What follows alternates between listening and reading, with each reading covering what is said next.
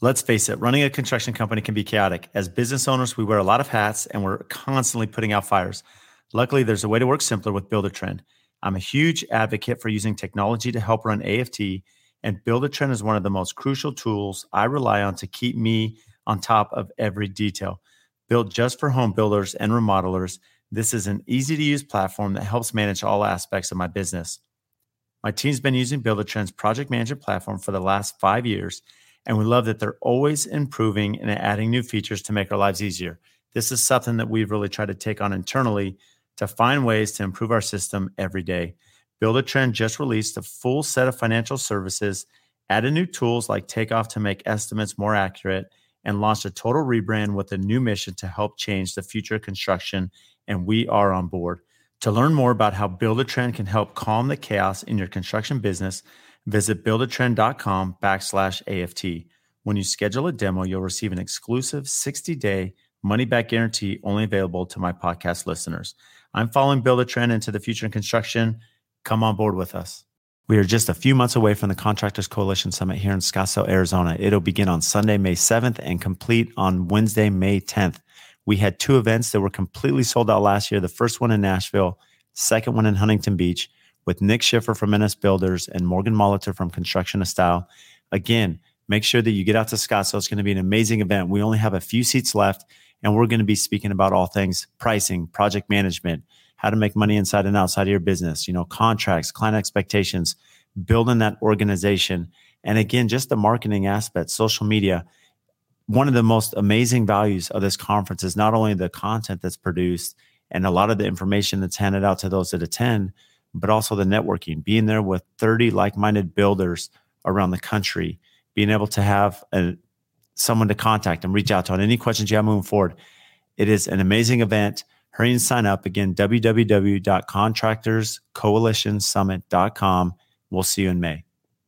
I think why I gravitate towards residential is there's that connection with people. Like, yes, there's that headache factor that a lot of people don't like about residential, but there's this real connection with people. Like, you're part of their life for a short period of time. You get to know them. You get to know their children. You get to know about their family. You meet their parents a lot of times because they come tour the projects. You meet their friends. Something about that really makes it all worthwhile when it's all said and done and you finish this project and you got this beautiful family moving into this house and you're like, we did that. We helped create this memory for them. So welcome to the AT Construction Podcast. And we have Tim Coughran with us. He is owner, founder of Alderview Construction in Colorado. Welcome, Tim. Thanks, Brad. Thanks for having me. Yeah. So you surviving the winter there, getting ready to actually do some construction now? Yeah. The sun's actually coming out now and the snow's melting. So so how does that work for you as you're looking at your projects? Whether you're cost plus lump sum, how do you factor in, snow removal, especially on a heavy winter such as this one we've had, blankets, doing foundation? How does that just really impact not only the construction schedule, but cost of the job? Yeah. So in Denver, we don't get a ton of snow down here. We'll get snow. We'll get usually a couple really heavy down snowfalls. And then usually it melts. But what we do on our renovations is we have a snow removal line item that's basically just per hour that we charge if it's a renovation. So if we're having to shovel driveway walkways, we'll charge by the hour for that one. And then on a new build, we have allowance for snow removal on the job site. If it goes into concrete, then we just bill, based on how many blankets we have to use. Our concrete guy will give us an hourly rate for that. So it always handled by allowance for both remodel, renovation, and new build? Yeah, because we never really know. It's one of those line items where you just don't know. Like this winter, we had a little bit more snowfall than we usually have, and snow basically came right at the end of December, and it stayed on the ground for longer than it usually stays on the ground. So that impacts a lot of things. We have frozen ground. You can't do a lot of your site work stuff.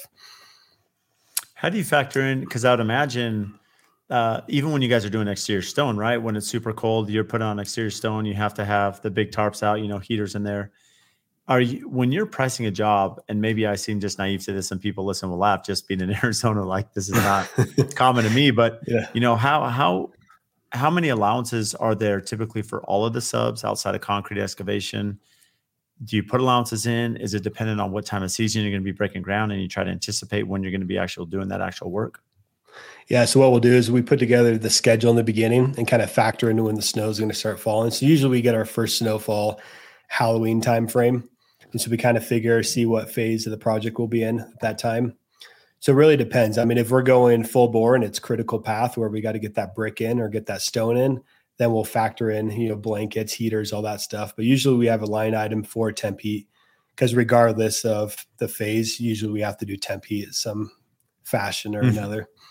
Yeah, temp heat. I mean, that's always a big thing. I remember I did work as a subcontractor in Utah for a while, and the temp heat was always important, right? To getting the building closed, getting heat in there, just so you can function, actually have the right temp. I mean, for us, we have to acclimate the house for heat, right? So for us, a big thing is, especially wood flooring, we have to get wood flooring acclimated, get in the home. That way we don't have any issues, of the expansion and contraction that can happen. So.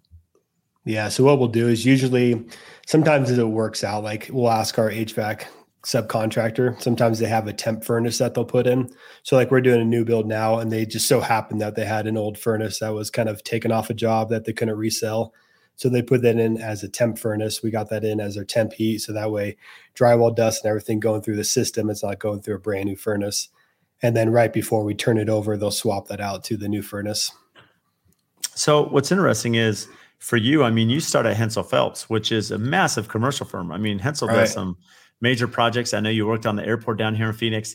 Maybe speak about that, the journey into the commercial world.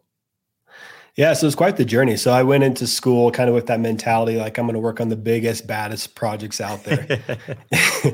And so, that was the dream. That was the thing. And so I looked at the companies, which ones. Hensel Phelps was one that just seemed to jive the most with their culture and everything else. So I got hired on with Hensel Phelps and it was great. Everything was good. And then, started having children and started moving around a lot. And at first it was like, oh, this is fun. This is exciting. We get to move around. And then after a few moves, it's like, yeah, maybe this isn't ideal. We probably want to settle down more. And then that glitz and that glamour slowly started fading away and just realizing that it wasn't a good fit for me. I just realized I'm not the best employee. I realized that my spirit always kind of has that entrepreneur spirit and that drive and that determination. So when you say you're not the best employee, why is that? I don't know. I think a lot of it's just my mentality. I just have that drive, that determination where I like to be able to have control of the situation. I like to be able to know where I'm living. I like to be able to know who I'm working with, the type of projects I'm doing. And you just don't get that, right? Working with another firm, you just don't have those decisions because you're not part of that decision-making. So maybe I think this is a really important topic because, with just my experience, right? In general, like there is a lot of stability in the commercial world. I mean, because they're working. Yeah. I mean, you're doing industrial stuff, you're doing heavy commercial, you're doing government stuff. I mean, a lot of these big companies, I mean, even in the recession, a lot of my peers who are in commercial are pretty busy. It's not ebbs and flow of housing can be a little bit different in residential. So there's that security. However, there is price to that, right? As you mentioned, I know that one of the reasons I actually looked at Hensel Phelps, which is kind of funny out of college, and I had an offer from Hensel Phelps. And one of the reasons it was kind of bit on the commercial side, the reason why I didn't end up doing it was, as you mentioned, I mean, there was a lot of relocation happening and I'd be moving around a lot. And so you look at that, it's kind of tough. And that's one of the prices you pay, even though there's a lot of benefits, down the road. But it's not as stationary, right, as other projects. Right. How long were you at Hensel Phelps? How often were you traveling just in that time that you were there? So I was with them for right about 5 years. And in that time frame, I was on, four to three different projects, depending on. So I started off, I was down in Sky Harbor. I was on that project, which was a really big one. And then from there, we went to Nogales, doing the port of entry down there, which was an awesome one, a huge self-performed concrete project. We did all the tilt-up work and slab on grade on that project. And then from there, I went to the Tucson Air Traffic Control Tower. So they had you down in Arizona the whole time. Yep, I was down in Arizona. You want to get out? You go to Colorado? That was the funny thing. I was like, got hired on. I'm like, okay, it'll be great because their headquarters is out in Colorado. I'm like, okay, I'll get out in the Colorado office, and then I end up in Phoenix, which was fine. I mean, Phoenix is great, but a lot of our family and stuff is out here. So that was kind of the big determining factor, is looking at it and saying, okay, what do we want for the future of our family? Family is like really a huge priority for us. And where do we want to raise our children? And ultimately, it's like we want to raise them around their family and be back in Colorado. And so what does that move look like? And what's the next transition from there? Well, and just for those listening, I mean, Nogales, I'm sure is an amazing project. Probably not the funnest place to raise a family, and Yeah. as Yeah, opposed to where you exactly. are Yeah. now. Great project. But there's one of those things where it's like, I'm at work all day and then get home and I was like, yeah, probably not the best situation for everybody else. Not a whole lot to do in the nightlife down there. So Yeah, not a lot of work-life balance, right? Because, just like, Brad, but in the commercial side, when you're doing concrete, I mean, it's so hot in the summertime that you're starting your pours off at 3 a.m. So on the superintendent side, we'd be there at 3 a.m, starting our pours off. And then since we're on the management, I mean, you're not finished out your day until 5:30, 6 o'clock, finish up all your paperwork, and then 45-minute drive back home. yeah, it's tough, and that's the thing. I remember I was visiting Whiting Turner in Vegas at a college, and when I was there, they had me shadow some of the supers that were on there, and they're actually at the time building the Palms, right? So you had the Palms, hotel casino. The first one was built. They were working on the second one at the time, and I just remember talking to them like, how's the project going? How do you guys like it? And same thing. Oh, it's awesome. We're working on this casino. We're living in Vegas, pretty cool. And I'm like, okay.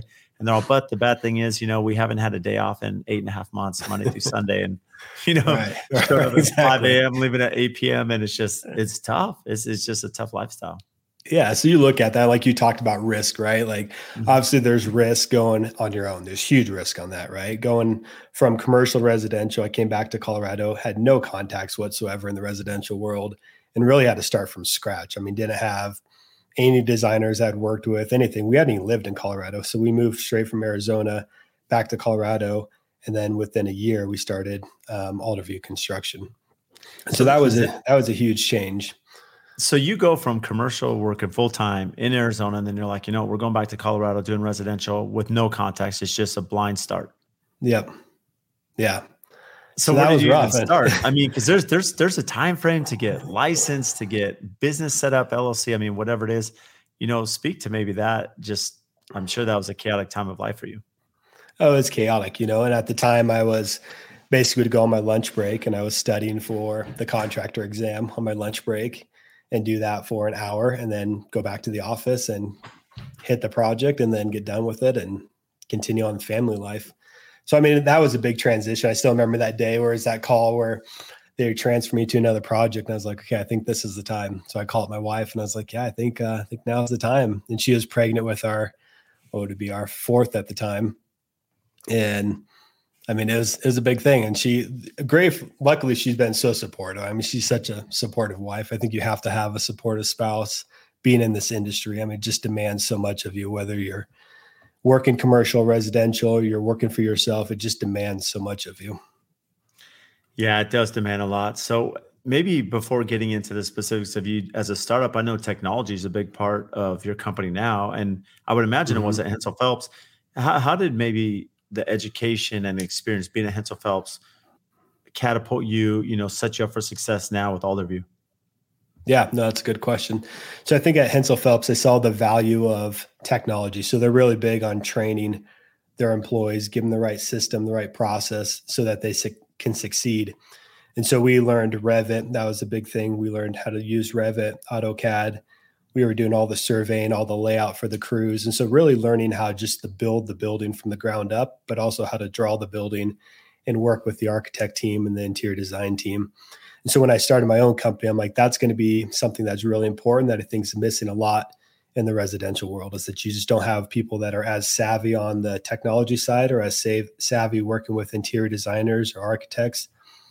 And so when I started Alderview, I was like, I want to make sure I bring that piece from Hensel Phelps and I bring that into the residential world and see if it gives me an edge above my competition, which I feel it really does. Why would Hensel Phelps, just out of curiosity, push on you to learn Revit and AutoCAD?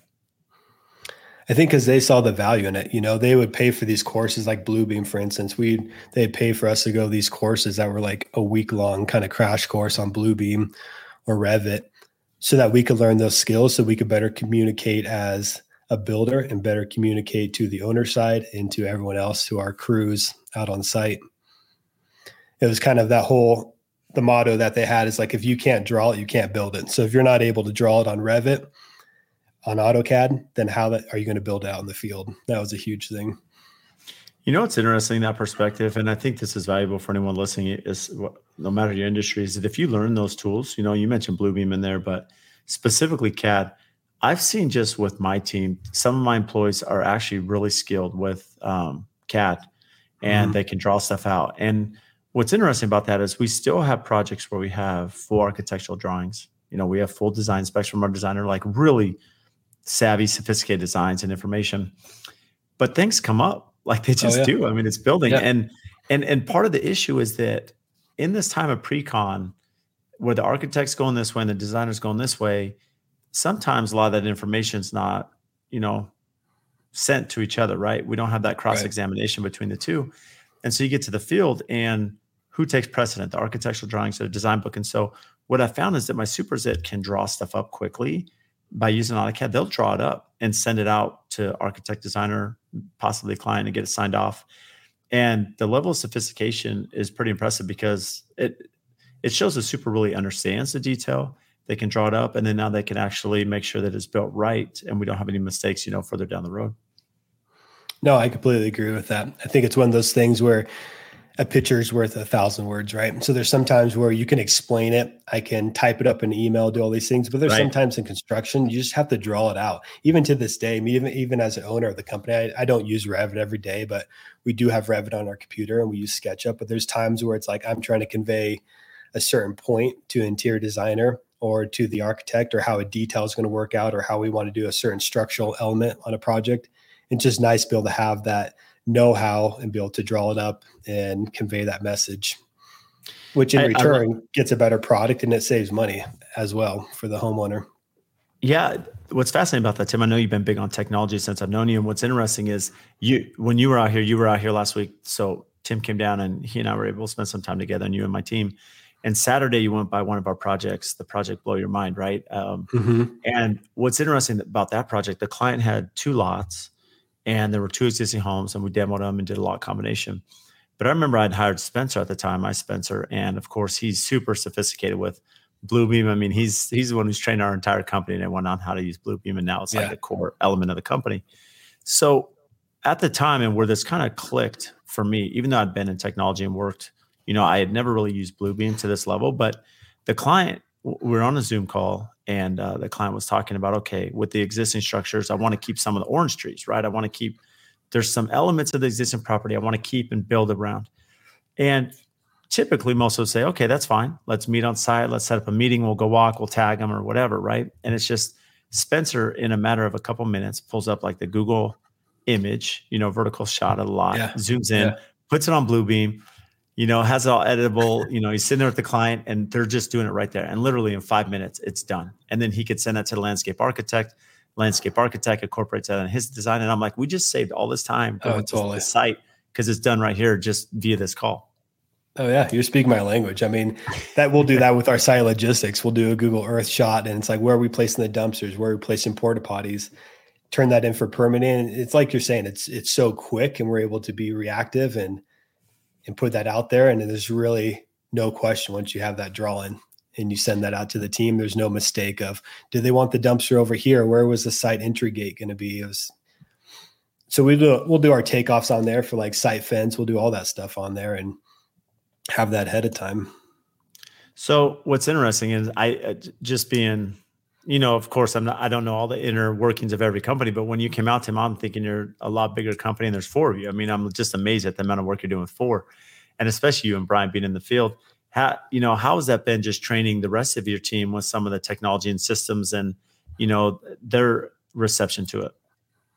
Yeah. So I think that's one thing when we hire people, we make sure that they are going to use technology, that they care about it, because that's important for us. If we have a superintendent that's out there and he's doing everything by hand and he's doing hand sketches and he's doing a schedule by hand, that's not going to work with our system. It's not going to work with our process, and it's not going to work how we're conveying that to the clients. And so I think with us utilizing technology, it's allowed us to take on a lot more projects than, typical companies our size. I mean, we talk with a lot of different builders, and a lot of the builders our size, they have a lot bigger staff than we do, which they have a lot bigger overhead. So good or bad, I think technology helps you to kind of utilize that, and you're able to farm out some of the stuff that other people have to hire a full-time person for. So for those listening that maybe aren't optimizing technology as they should, what would you recommend? What are programs, systems you're using currently that have been super beneficial? We spoke about Bluebeam, but you can, expand, expand upon that. Yeah, I think Bluebeam's great, but I think the most beneficial one to us to this date has been Buildertrend. We got on Buildertrend about 3 years ago, and we were kind of dabbling in it. We were using it for some things, like maybe our daily reports. We were kind of using it on there, not really utilizing it to the full capability. And then a year ago, we made a commitment as a company, like, okay, let's try to run our projects 100% on Buildertrend. And that's changed a lot. Like even getting our homeowners on Buildertrend, keeping things organized, getting the schedule on there, that's helped a lot. It's helped to set that precedence for our clients. A lot of our clients say they have multiple homes. So the home we're doing, maybe they have a home up in the mountains as well. And we're doing a home down in Denver for them. And so they're not able to be on the site all the time. And so by utilizing that technology, it gives us that cutting edge and saying, you don't have to be here all the time. We have the management tools in place, and we could run this project 100% without you. If you want to be here, that's great, but we actually don't need you to be here. That's incredible. Let me ask you this, maybe the scheduling aspect, because we use Buildertrend for our scheduling. And as you're speaking, it prompted me on something, especially with your background at Hensel Phelps. And correct me if I'm wrong, but the way I was educated in college with scheduling, and especially when I worked for a commercial company, as you're building your schedule, you would have like an owner schedule, right? And you'd have a builder schedule, which are different, right? Because you'd have like early start, early finish, and then late start, late finish. So you're kind of working off two different things because you're trying to under promise, over deliver, right? At the end of the day. And to some extent in commercial, there are liquidated damages, LDs. So you do have to factor on that. But in residential, I've kind of had an awakening on this, if I can like confess this right now. So what's interesting is there's some peers of mine for one of our suppliers, and they're doing a remodel, and we were with them at dinner. And as we're sitting there at dinner, they're going through Buildertrend because their remodeler uses Buildertrend, and they're going through the schedule, and they're like, windows are delayed. So they just moved our schedule out, to move in this date. And I asked them, I said, do you have the full schedule? Like, is that their actual like schedule? And they said, yeah, it's everything. Like they share every little element. And it's weird because there's always been this like cat and mouse game, right? In commercial, at least that's been my background. And what kind of, I had this kind of epiphany, if you will, is it's like, so many times clients are making changes to projects, right? And, as much as we can do a change order and document delay days, and we can explain it to them, and we can email them, and we can have on-site meetings, if they have a schedule that's done to the beginning, and the minute they make a change, that's fine. Bam, it just moved, and it just moved again. That's what we're doing now. Yep. So I'm like, let's give them the end date, because worst case, someone doesn't perform, material's not here. At least we can tie it to a certain point in schedule and then account for it. And I don't want to say justify it, but at least we understand together on what we can do. How has that been for you? Just your history of scheduling at Hensel Phelps to now, being in the residential sector. Yeah. So to be totally honest, we started off doing kind of the same thing you were, because I was used to the commercial background. So we came in as like, okay, let's hold our own private schedule. That's just Alderview schedule. And then we have the owner's schedule that has some fluff built into it. And then it got to a point where it's too difficult trying to manage two different schedules. And it's like, okay, did I send that one to the subcontractors? Did I give them the early start date? And then it just got confusing. And then we changed pretty early on. We changed to the point where like, okay, let's be transparent and send the schedule to our owners, and let's all live off the same schedule. I guess the mentality I have is our clients are holding us to a high standard. And so why shouldn't I hold them to a high standard as well? So if you're going to expect a lot out of me as your contractor and your standards are really high, and when your expectations are really high, I'm going to have the same for you as well. My expectations for you are going to be high. I'm expecting you to stay up to date on the changes that are taking place, stay up to date on the materials that need to be selected, all these things that are going on. That's what I'm expecting of you, since you're expecting that out of me. Yeah, that's really interesting. And, it's something I was just making a note here that, we do our weekly production meetings, and we've been talking about scheduling a lot. And so note to self, I'm going to make sure that all my clients have the builder schedule. So it's going to put them on the hot seat to make sure they have accurate schedules. Well, it does. And it goes both ways, because it puts your team, holds you to a higher standard. Your team realizes, okay, So what we do is we'll have the schedule goes live on Friday. So like we'll edit it that week. There's changes that happen that week. And then Friday, it's like it goes live on Friday. It's live, and then we'll turn it off on Monday because things happen, things change, and then it'll go back live again on Friday. So it's not this 100% always live schedule. We have chances to edit it and change it. Yeah, tweak it. It's a little bit more challenging in a renovation as well. So renovation, obviously, it's the schedules are very micro, where you have tasks that are, 1 day to a week, whereas a new build, those tasks can be 2 weeks to 4 weeks, depending on what you're doing. Yeah. So it's a little bit more challenging in a renovation because, say you have carpet going in on Monday, and you can't get it Monday because of snowstorm or whatever, and it goes in on Friday. The homeowner's looking at that and say, "Oh, it didn't go in on Monday." It's a huge deal. So sometimes we have to be cognizant of that and realize, okay, it's going to happen this week. It may not happen on Monday, but it's going to happen on Wednesday. Yeah, and that's true. And I think maybe to push back on that is the reality is there has to be some owner expectations we sense, some clarity, right? And maybe there's some education of critical path to our clients. But even if they don't have the schedule, there may be lulls in the schedule that's natural to the build, right? You may be doing drywall and you're waiting for it to cure, and they're like, "Why is no one on my project?" Like, I have interest accruing, and no one's there. So these things are still going to come up when they're visiting the project, whether or not they're seeing a schedule. And it's just more that education, and making sure we're communicating. Yeah, absolutely. Yeah, we're dealing with that. I was dealing with that with my superintendent today because I said, "How come we don't have any crews on site?" And he's like, "Well, we finished framing early." So from our expectations, like, okay, we're ahead of schedule. We were supposed to finish on Friday. We finished on Wednesday with the framing. The homeowner is going to show up and say, "No one's on site." So I was telling my superintendent, like, "Hey, you got to make sure you educate the client, say, hey, we're actually 2 days ahead on the framing, but everything else is still on track, but it doesn't mean we're going to start drywall sooner. It's like, we're just 2 days ahead on framing." I love that you said that because this goes back. The constant theme that I have is we should always be playing off. Like, I'm a big sports guy, so I always tell my team we should be playing offense. It's always playing offense. And what I mean by that is when you get in a defensive position. So in this case, if the client calls you and says, "Hey, Tim, no one's on site on my project. It's completely quiet."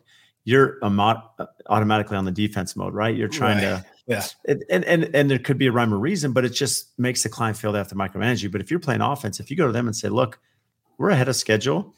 We already had our mechanical team booked. They're coming in right after. Keeping in mind that they've been scheduled months out because they're super booked. They have other jobs. We're going to hit our schedule, but that's why there's a lull." And then the client's like, "Okay, thanks for letting me know. I'm glad you're on top of it." And they can, you just feel a sense of relief that they don't feel like they have to babysit you.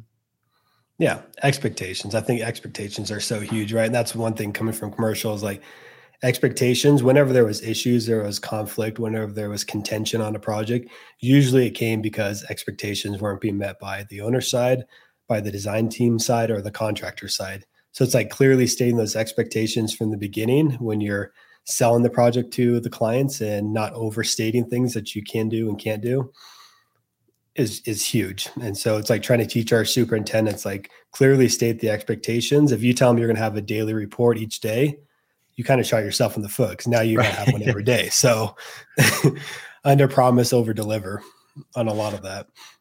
This episode is brought to you by Pella Windows. When it comes to building homes at AFT, almost every project has Pella Windows. And they've been just an incredible partner of ours. And locally, Sammy and Adam, they are not only amazing business partners behind us, but they are super close friends. And I speak on the podcast all the time about the importance of relationships, right? Relationships with our customers, with our vendors, with our suppliers. Because at the end of the day, I'm only as good as those that help our brand and assist us in our projects to take it from the ground up all the way to completion. And if we didn't have partners such as Pella, there's no way we'd be who we are today. Over the years, we've built this amazing relationship. When we call them or email them, they respond. They're quick. Their company culture, their integrity, their honesty, they are always there to do what's right for us and the customer. They can do anything from small replacement projects to large custom homes and even multi-million-dollar commercial projects. And also, when you think about their product line, they can do ultra contemporary, historical preservation, and large traditional projects. So for anyone, any scale, any size, they're the ones to call. They're here local. They have an amazing Instagram. Make sure and give them a follow to see what they're doing. So if you need windows and doors, give Sammy and Adam a call. We stand behind Pella. We love what they do, their culture, their brand, and especially their quality. And if you want to learn more about Pella Windows, check our show notes. We'll have everything tagged there so you can give them a follow and have their contact information to reach out. Well, something I learned from you too is going back to the technology aspect is we've implemented now, we do the Matterport scan on every build, so maybe speak to the Matterport, and how you're using that. Yeah, so that's been a game changer with technology. So on our renovation side, what we'll do is before we start construction, so once they've moved everything out of the house is empty, we'll go through and we'll do a Matterport scan of the whole project. And the reason for that is a lot of times in a renovation, things happen, right? They come up, a ding on the wall or a door all of a sudden got dented.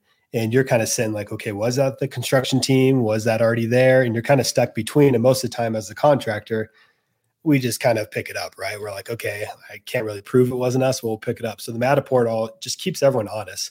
So we're able to go through, scan the whole property. If there's an issue later on where a door is dented, we could look back on our own side and be like, no, it was dented before, and then have that conversation with the owner and say, and we're upfront with them. We tell them ahead of time, say we scan the whole project ahead of time. So that's the first thing we do is on a remodel. And then on a remodel new build, before we drywall and before we insulate, we go ahead and scan the whole project as well. And so that helps us a lot with wires that we bury in the wall for like critical location, wall sconces or things like that. We'll bury the wires in the wall. Or cabinet guys, if they're trying to figure out what's behind the wall, if there's a pipe or electrical behind it, if they keep hitting notch plates, they can look at the scan and figure out what's behind the wall before they get a drill bit out or something and drill through something they're not supposed to. So that's been really critical. And we just bought our own Matterports. We did this last year because we figured we're going to use this on every single project. It's well worth its money.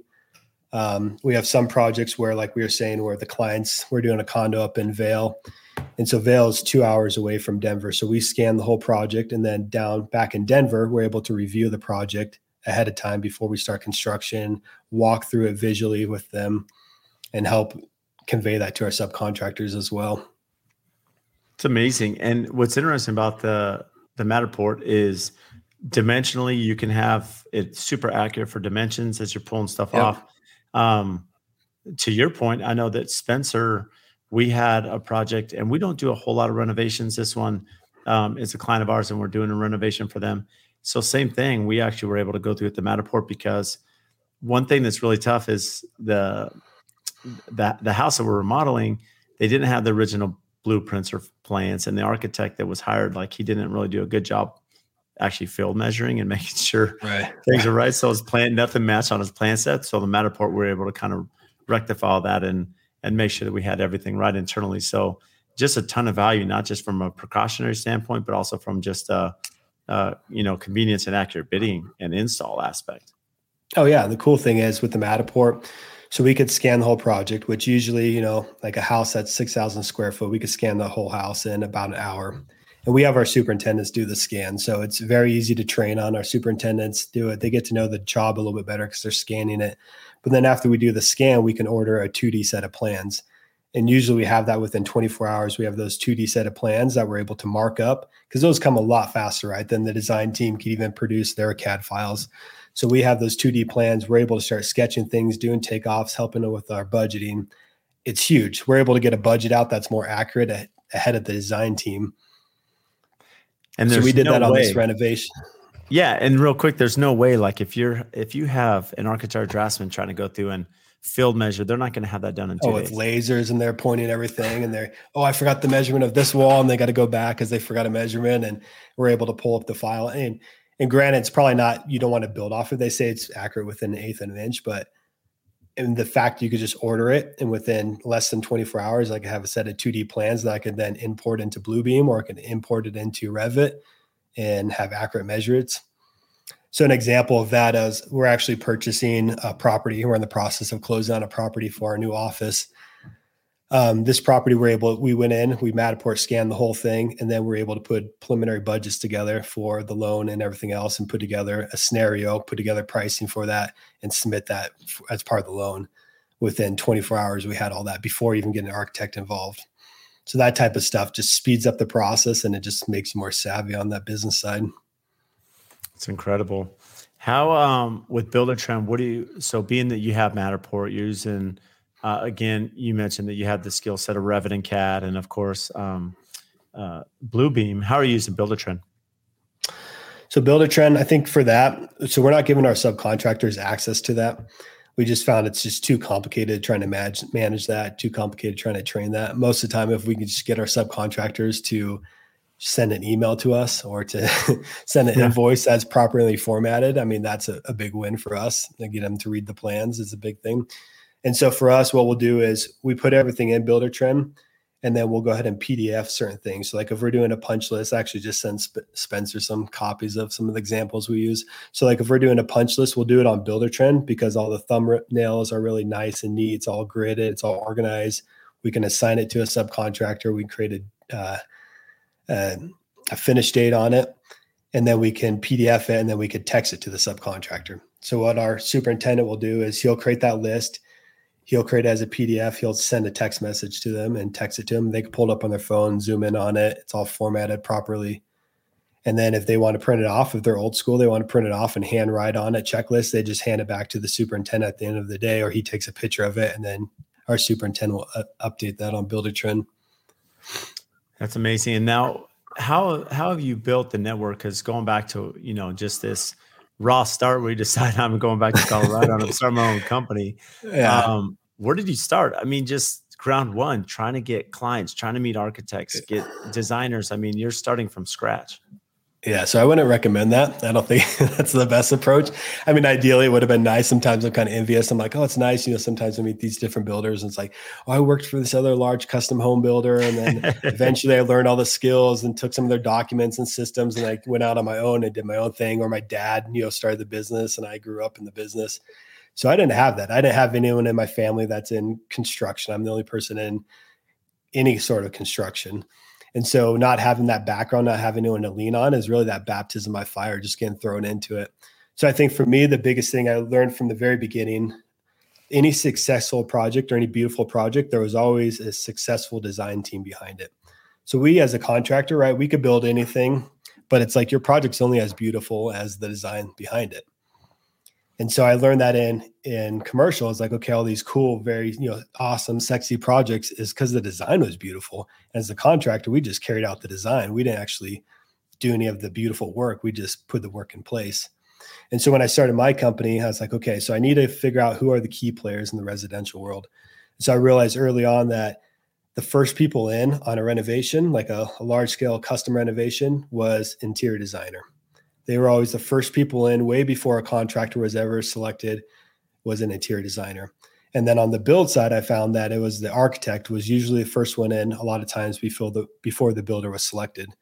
And so what I did is I just built, kind of nerded out and just built a spreadsheet and said, okay, who are all the top interior designer firms of this size, of this volume in the Denver market? Who are all the top architects in the Denver market? And then just started cold calling, using LinkedIn, using Instagram, trying to connect with these people, trying to set up, lunches with them, meet and greets with them. And those just flourished into different relationships.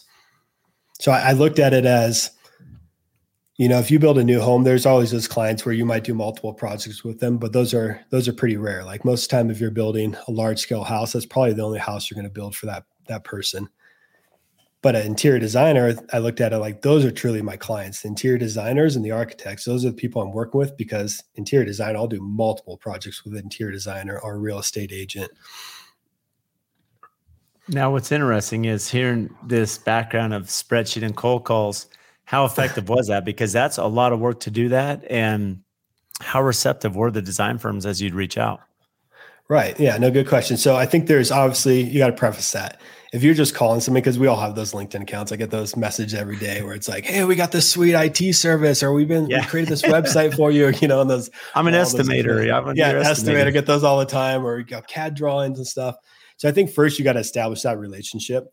So I think it's got to be genuine. And so that's my biggest thing is like, it's got to be genuine. So from the very beginning, it's like, I'd connect with them, kind of let that connection sit for a little bit, dormant, maybe comment on a couple of their things, like a couple of their things, get in front of their face that way, and then reach out to them. But I didn't reach out to them kind of soliciting a job, as more reaching out to them saying, hey, I'd love to learn more about your firm. I like the work you guys do. I'd like to learn more about your system, more about your process.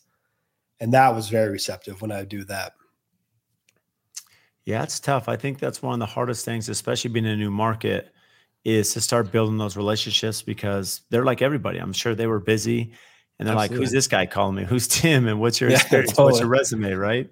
Yeah. So especially being young, even though you're building some support through social media and you're contacting them and building a relationship, did any of them have reservations saying, well, Tim, what have you built? You're a new company. If I'm going to refer you for one of my clients, did you ever have any resistance as far as that aspect went? So I thought in the beginning, I thought that was going to be a big hindrance. But then I started realizing that it was actually to my advantage. So as I brought and I presented myself professionally, I talked about our system. So I'd always bring our forms to these meetings. I'd say, okay, here's our schedule, like a template of how we do our schedule. Here's a template of how we order materials, things like that. Right there, that kind of established that connection. And I'd always see with these people, they'd be like, wow, my contractor doesn't do that. My contractor has no idea where he's at in the project or when it's going to finish or where it's out in the budget wise. So if we're able to present those systems to them, it kind of, you're able to bypass some of those other things, not having those qualifiers from the beginning.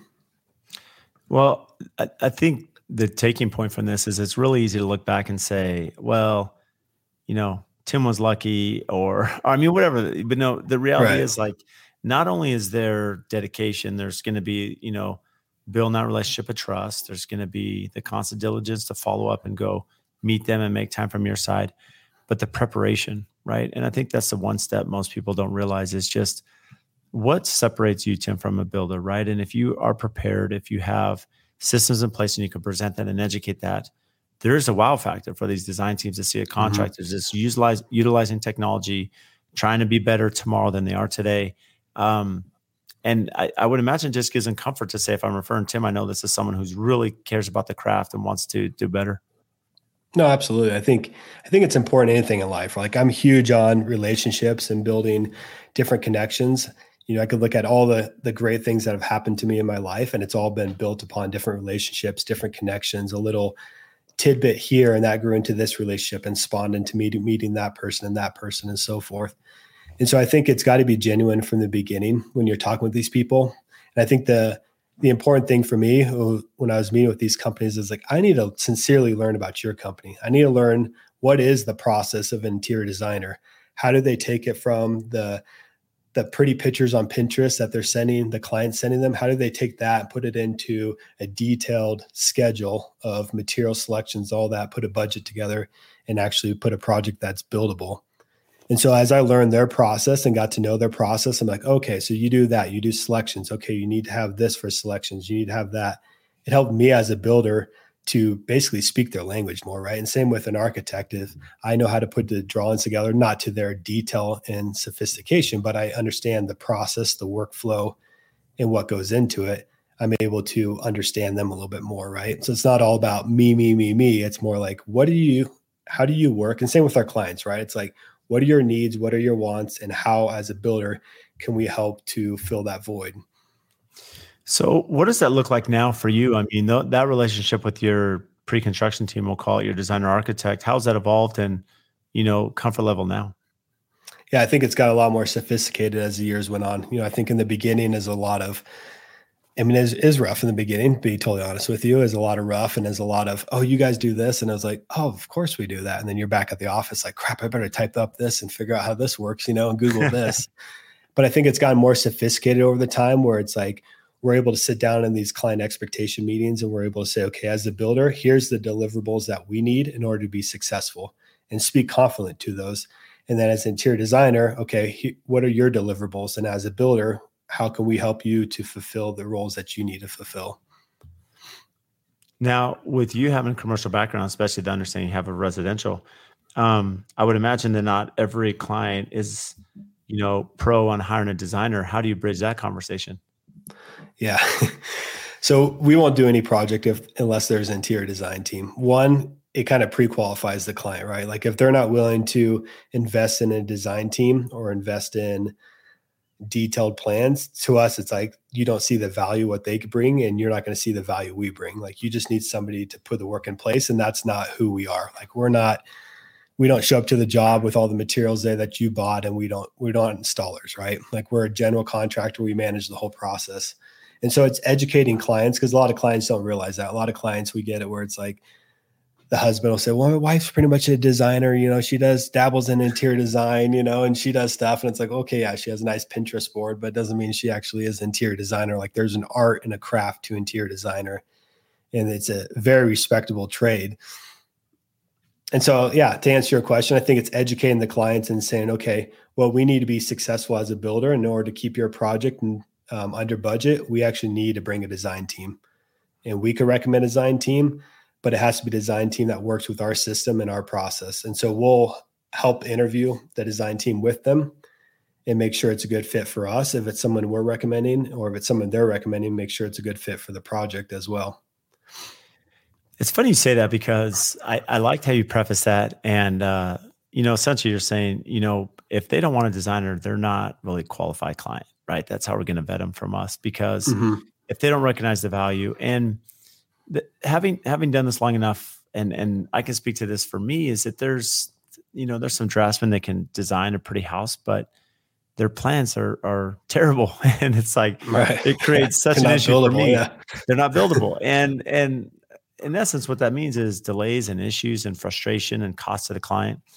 Whereas the client can invest a little bit more, in the design phase. And again, it's a value proposition. Yeah, there's some cost, but the value back in details and sections that you're just not getting, from a draftsman. And you get burned so many times that I think it becomes easier, especially later in your career. Because I'm sure day one, Tim, just like me, I mean, it's hard to go push on that. But now, as you become a little bit more seasoned and you've been through this, some life experience behind you, it's really easy to push back and say, look, guys, I've been through this. Here's all the failures I've had. Do this. Yep. There's an investment up front, but the value on the back end is huge, and it'll just pay itself forward. Yeah. And I think that's the pushback. When I talk to different builders and different people starting their businesses that call me and ask for advice, they say, well, we can't fit that in the budget. And I'm like, well, you really can't you can't afford not to put that in the budget. Right. I mean, it's all going to come back on you because you're the one delivering it. And if you can't deliver that tile detail exactly the way they have it in their head, you're going to be the one tearing it out, fixing it. And so it goes back to that thing where it's like, it's part of this team effort. I tell interior designers, architects this all the time. It's like, there can't be any ego on this project. Like, yes, I'm the builder and I help and orchestrate a lot of things, but it's not my house. It's not your house, and it's not the architect's house. It's the person signing the check. It's their house. And ultimately it's their project. And so if we can't work together as a cohesive team with no egos involved, working for the best interests of the client, then we shouldn't be working together. Yeah, I totally agree. Let me ask you this, because you mentioned early on in the conversation, you said that, especially moving to Colorado, you don't recommend it, not having, any context. And it's not like, you work for another builder. Why construction? Why did you pick construction, being that, it's not really, I don't want to say family heritage, but you don't really have any close people in the industry? Yeah. I think it fits together with my personality. I mean, ever since I was young, it's always come natural to me to be able to visualize certain things, to construct them in my head, to deconstruct them in my head, and then to put them into place. And I think the thing I like most about construction is taking all these raw materials and people and all these different elements and features and orchestrating this in this great symphony and building something that's beautiful end of the day that you could walk through. You could touch the finishes. You could sit on the couches, and it's a space that the family will be able to live in and have these memories. And I think that was a big thing for me in commercial. So like in commercial, I enjoyed it. It was great. I learned a ton. I wouldn't change anything about it. But there was always this disconnect with the end user, right? So it's like we had spent all this time, all this blood, sweat, and tears putting this project together. And then the client moves in and they don't care about it. I mean, it's just a place of work for them. They don't really care. They're taping things on the wall, pictures of their family on this beautiful level 5 finishes that you punch 5 different times to get it just right and smooth coat. And they're taping things on duct tape. And you're like, no, what are you doing? Don't put that on there. And so there was always that disconnect, that emotional disconnect. And so I think why I gravitate towards residential is there's that connection with people. Like, yes, there's that headache factor that a lot of people don't like about residential, but there's this real connection with people. Like, you're part of their life for a short period of time. You get to know them. You get to know their children. You get to know about their family. You meet their parents a lot of times because they come tour the projects. You meet their friends.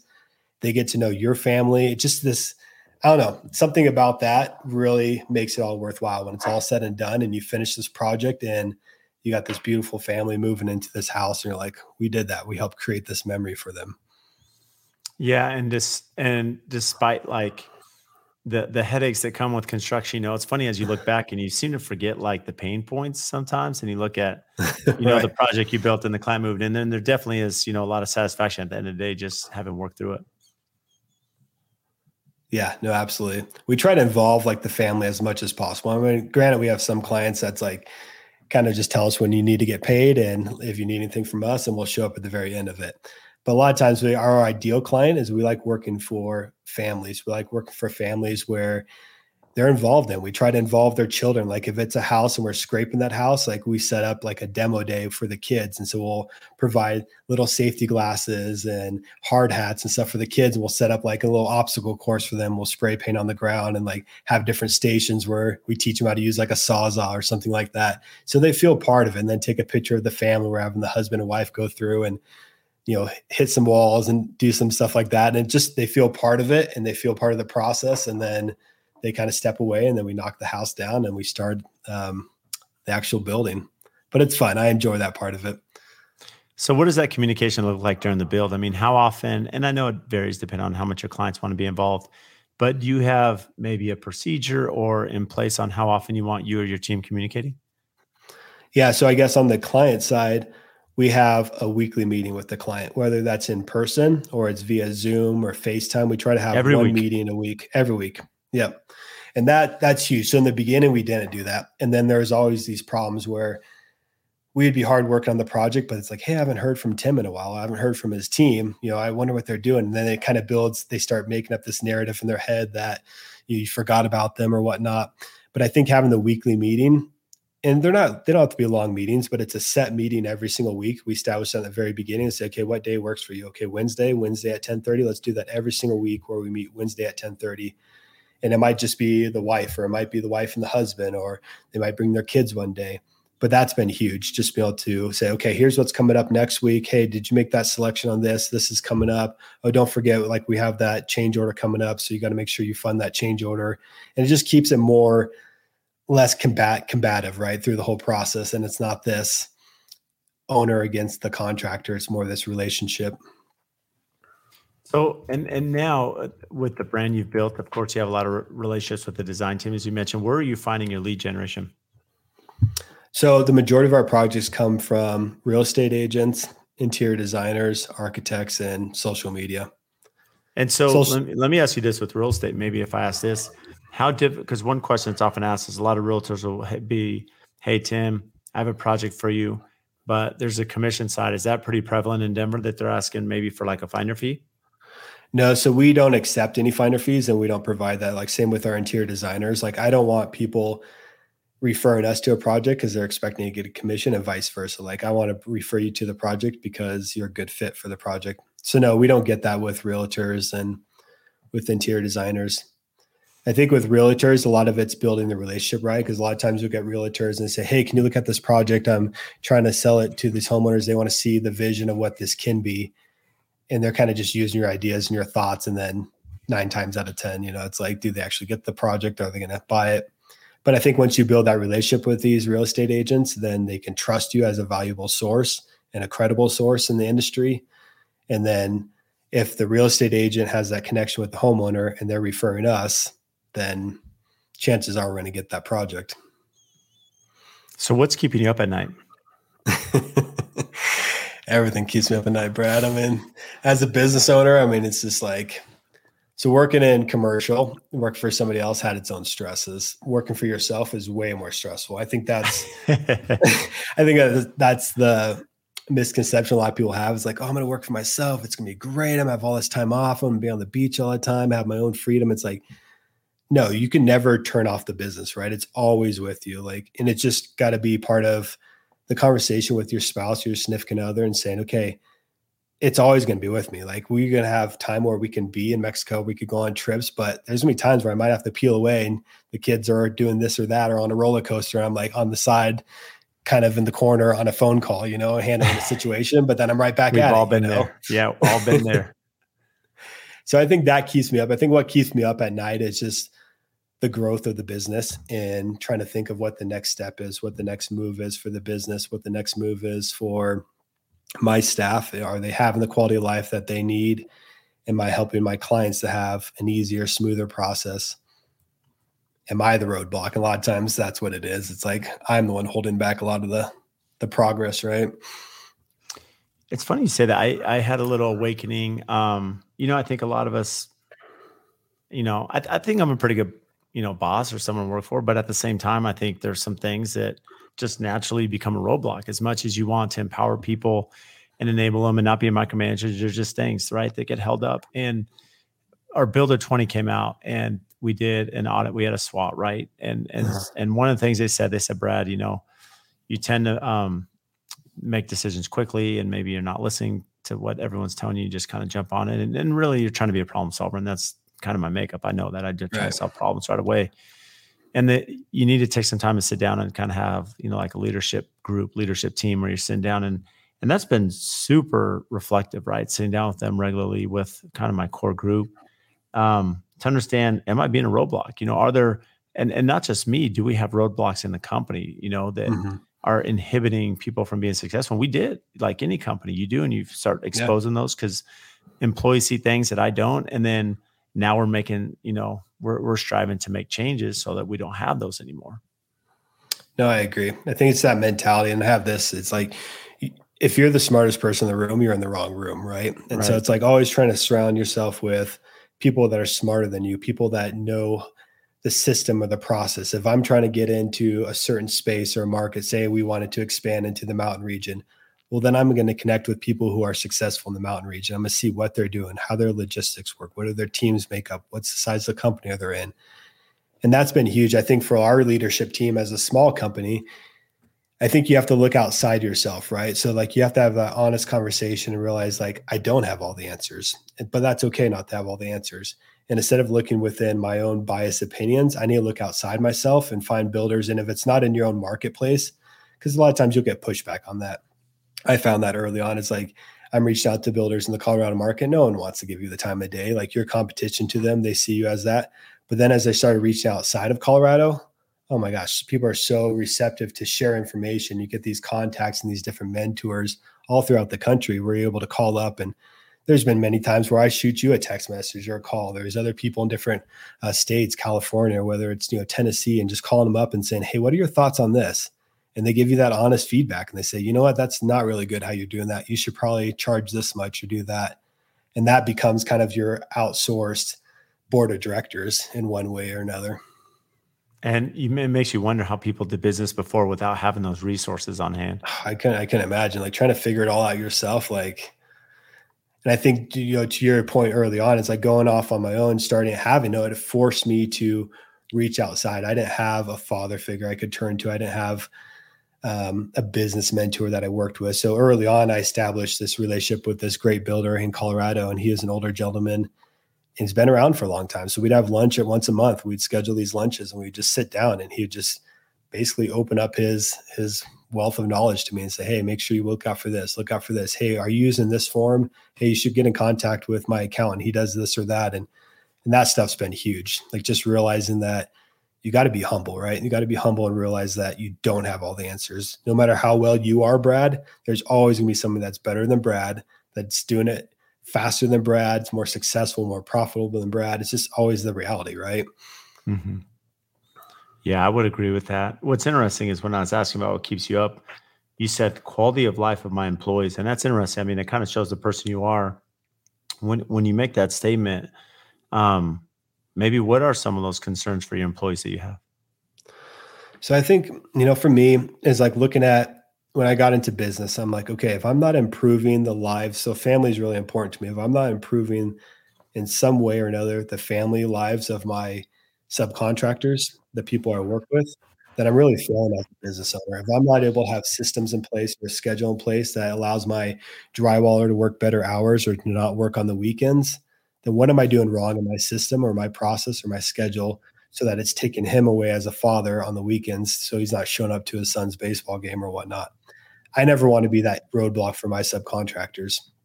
And so for me, because in commercial, there wasn't the best quality of life. I mean, it was more like the business came first. And then after that, it's like, yeah, then have your family and figure out how to manage it all.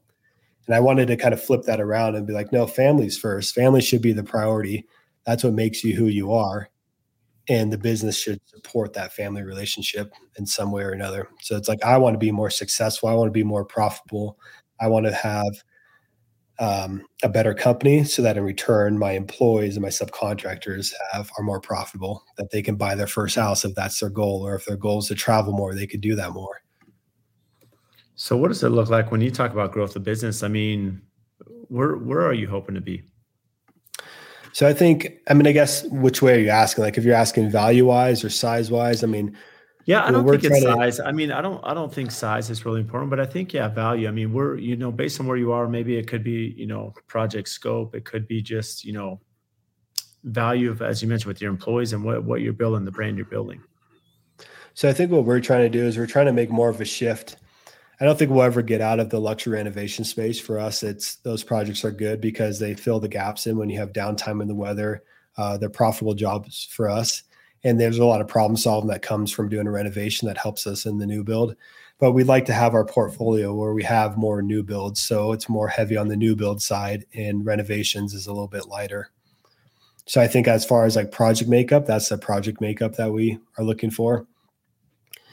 And just not looking to grow faster, than we have capability of performing successfully, right? Yeah, that part's tough. Yeah, totally. Yeah, we tend to have, our eyes are bigger than our stomach. I think that's pretty common sometimes with food, and it's pretty common with jobs, right? Trying to win all those jobs. So, Tim, yep. You've been amazing. Let me ask you this though: what do you do for fun? Family is a big thing, like I talked about. So I think for me, the ideal situation is like if I'm able to travel. We love traveling. I love seeing the experiences, like my kids getting different experiences, pushing them to do something out of their comfort zone, helping them to grow. And so I love doing that. So whenever we have time off, usually we're traveling with the kids, with the family, doing something like that. That fills up a good chunk of the time. It's amazing to be able to travel. That's super fortunate. That's definitely, I would agree. That's something I love doing for fun too with my family. And again, I know how busy you've been, so I appreciate making time with us today. So for those listening, where can they find you? The best place would be on Instagram at Alderview Construction. That's usually where we have the most updated information, kind of where we're going. We're pretty active on there. So messaging back and forth that's good for us. Well, Tim, you've been incredible. I appreciate the friendship. Thanks for coming to visit us in person. And I'm excited for a lot of our network to get to know you and what you're doing out there in Colorado. Yeah, it's been a pleasure, Brad. Appreciate you having me on. If you get value from the show, please support us by giving a 5-star rating and review on whatever platform you listen to. And I also have a favor to ask. We've had some incredible guests that come on and share their wisdom, their knowledge about their business. So if you have friends or family members that could benefit from those episodes, please share it with them, as well as any other business owners that you're networking with that could get value from the podcast or certain episodes. Please share those as well. Again, subscribe, make sure you're following. Any questions that you have, topics. We've had listeners reach out about certain guests that we should have on the show. Again, brad.l@aftconstruction.com. Email me for topics to address, guests that we should have on, and even if you think you'd be a great guest for the show. So again, thank you for all your support, and we'll see you next time.